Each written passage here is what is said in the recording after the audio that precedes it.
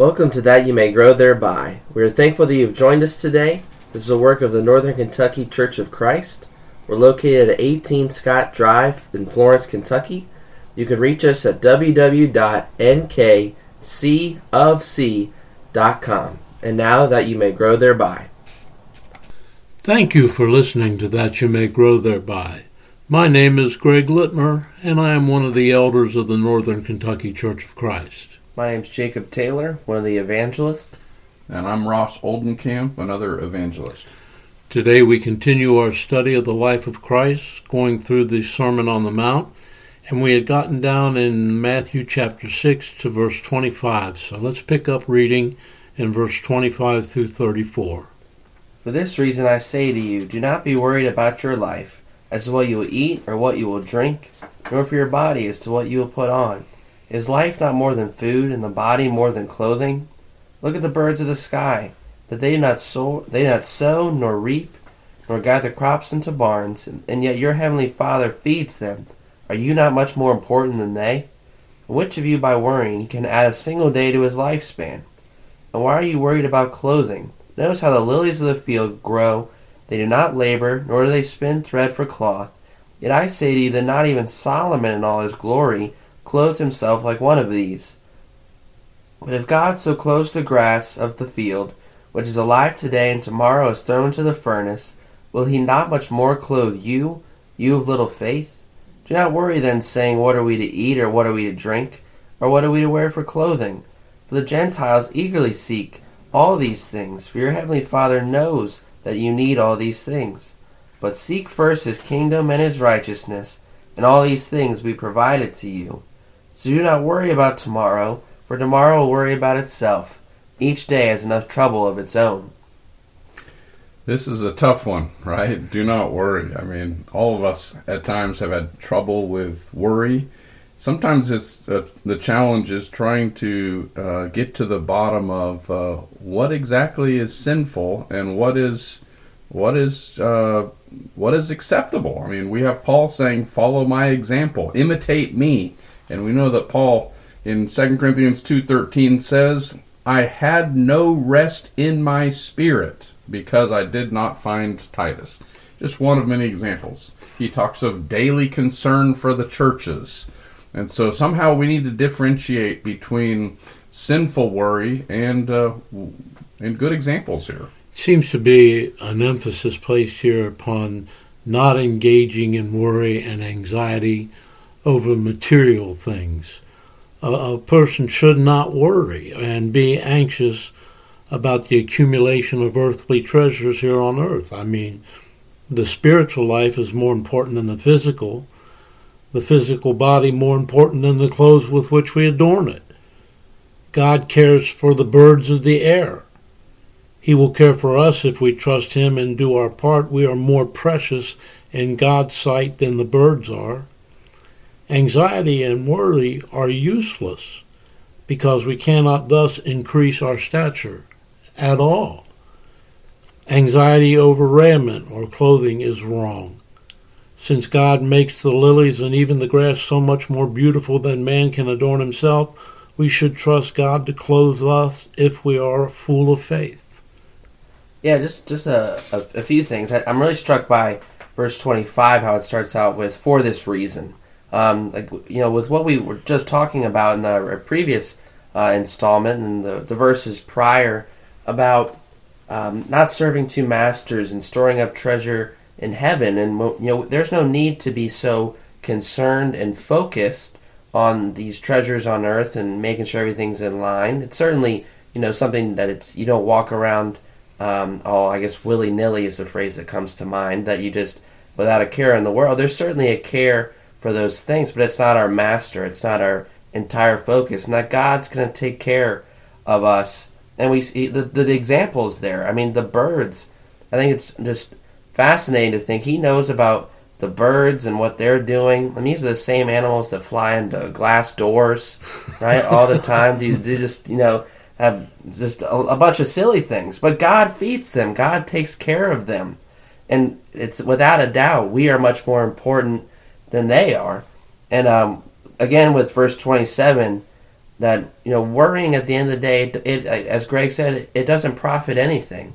A lot of times what it does is pushes us further back, whether it's into procrastinating more and not acting on what you feel, or denying it, denying being what you're anxious about in the first place. But it's about just understanding God's got it, and that's really what Jesus' point is, especially as we get to the latter part of these verses. Anxiety over earthly things, well, that's really the chief concern of the worldly. And the Christian, the follower of Jesus, needs to be different.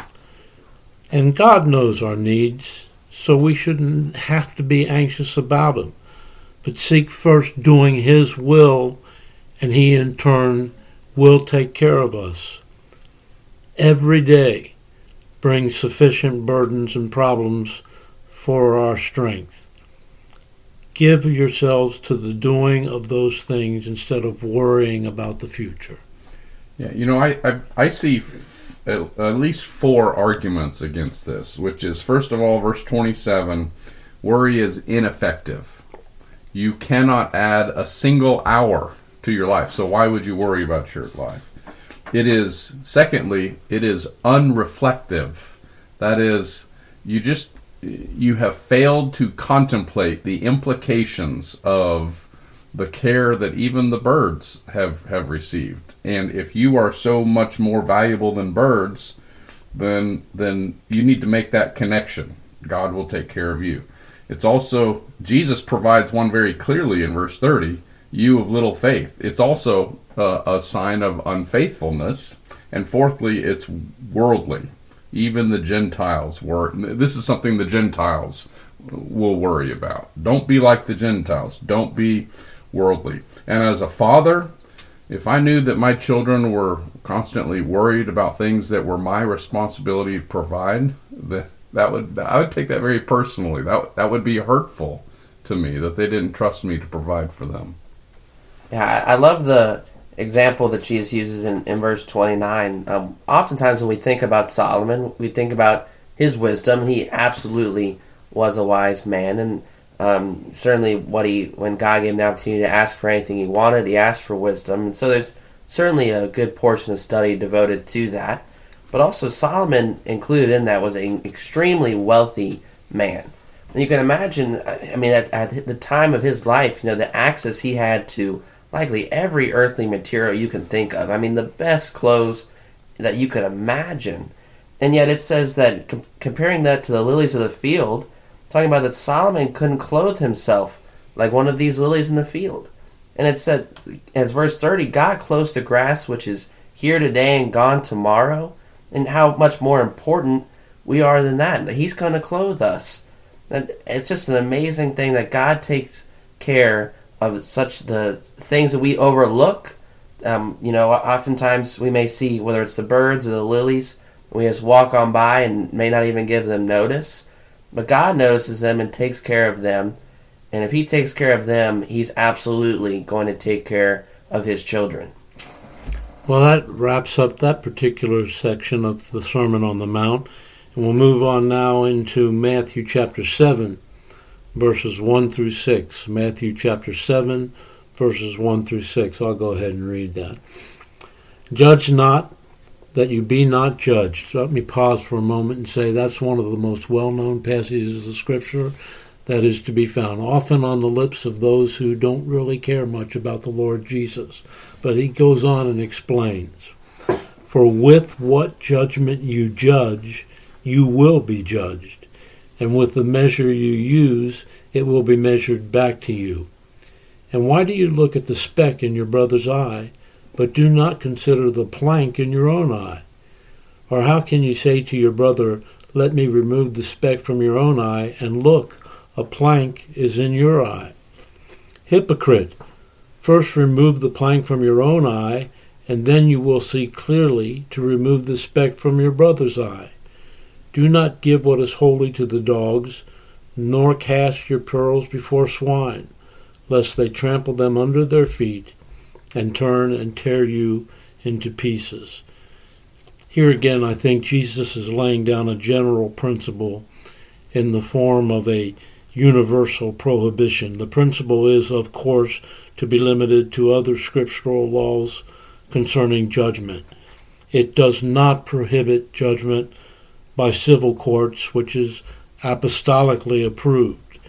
It doesn't prohibit judgment of the church on those who walk disorderly, because this is also ordered by Christ and his apostles. Matthew chapter 18 comes to mind. Private judgment as to wrongdoers. This also was ordered by Christ and his apostles. And we're going to see that when we get to verses 15 and 16 of this particular chapter.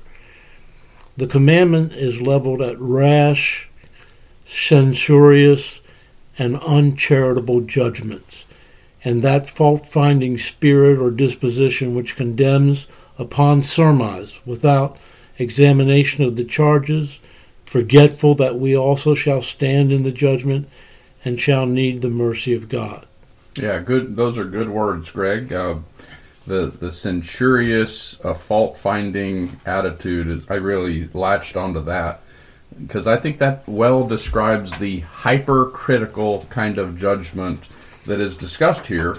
Notice the word in verse 4 that Jesus uses, the speck. I mean, we're talking about something really small here. You have to get in close and peer right into one's eyeball in order to see whether or not there's a speck.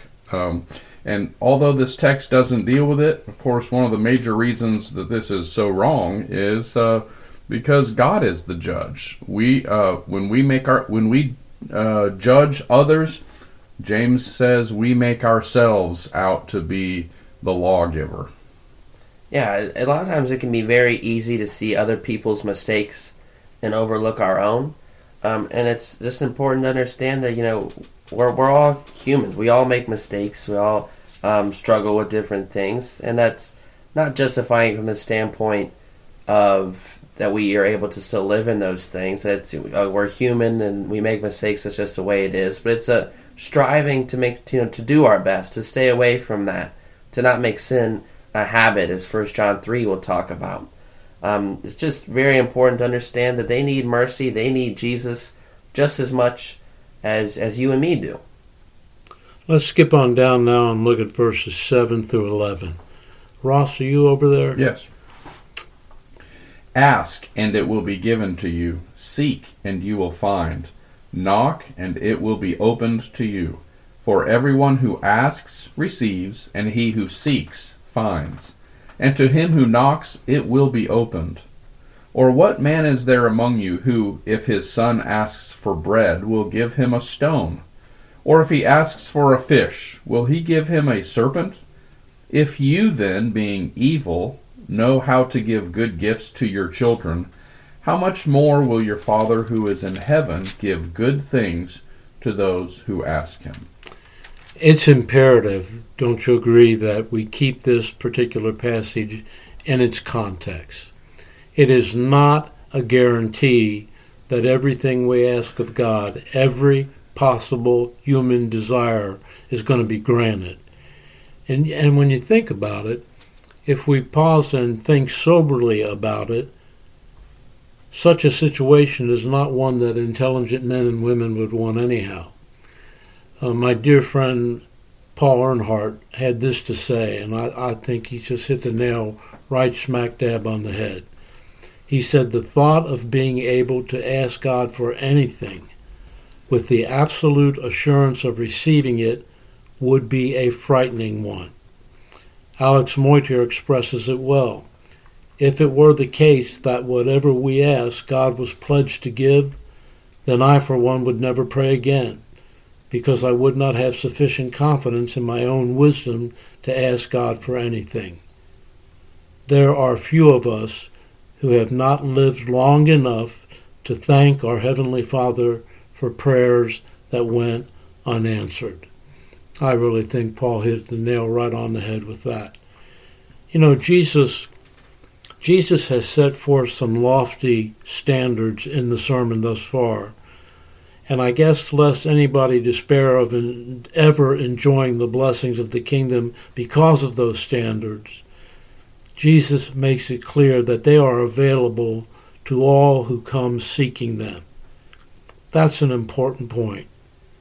The everyone Jesus mentions in verse 8 must be contextually understood to be the spiritually minded, humble man of the Beatitudes, for instance, who truly is seeking and searching. To such a one, the blessings of the kingdom are promised. God will grant their prayers. By way of illustration, the Lord referred to an earthly father who willingly gives to his son the good things that he needs. Well, if an imperfect earthly father will do this, how much more will the perfect Father in heaven give us what we need? Who knows how much God can do? It's beyond our full comprehension. He knows our every need before we do, and he will grant us our needs. Earlier up in chapter 6, verse 33, Jesus said, "But seek first the kingdom of God and his righteousness." And so this is a recurring message. Contextually, as verse 7 says, "Ask and it will be given to you. Seek and you will find. Knock and it will be opened to you." So here, twice in a very short span, he's spoken of seeking the kingdom of God and his righteousness. So I do think context is important there. And I don't think that he's talking about just a blank check for any subject. I think we need to keep that focused on prayer regarding seeking the kingdom, prayer regarding God's righteousness. We're talking about one seeking God, knocking to find him. And God basically promising here that he will answer that. He will help you to find him. You might not know everything you need to know. He will help you find someone who can teach you. So I think that's important to keep in mind. Let's go ahead and look at another very well-known particular passage, Matthew chapter 7 and verse 12, sometimes referred to as the Golden Rule. It says, "Therefore, whatever you want men to do to you, do also to them, for this is the law and the prophets."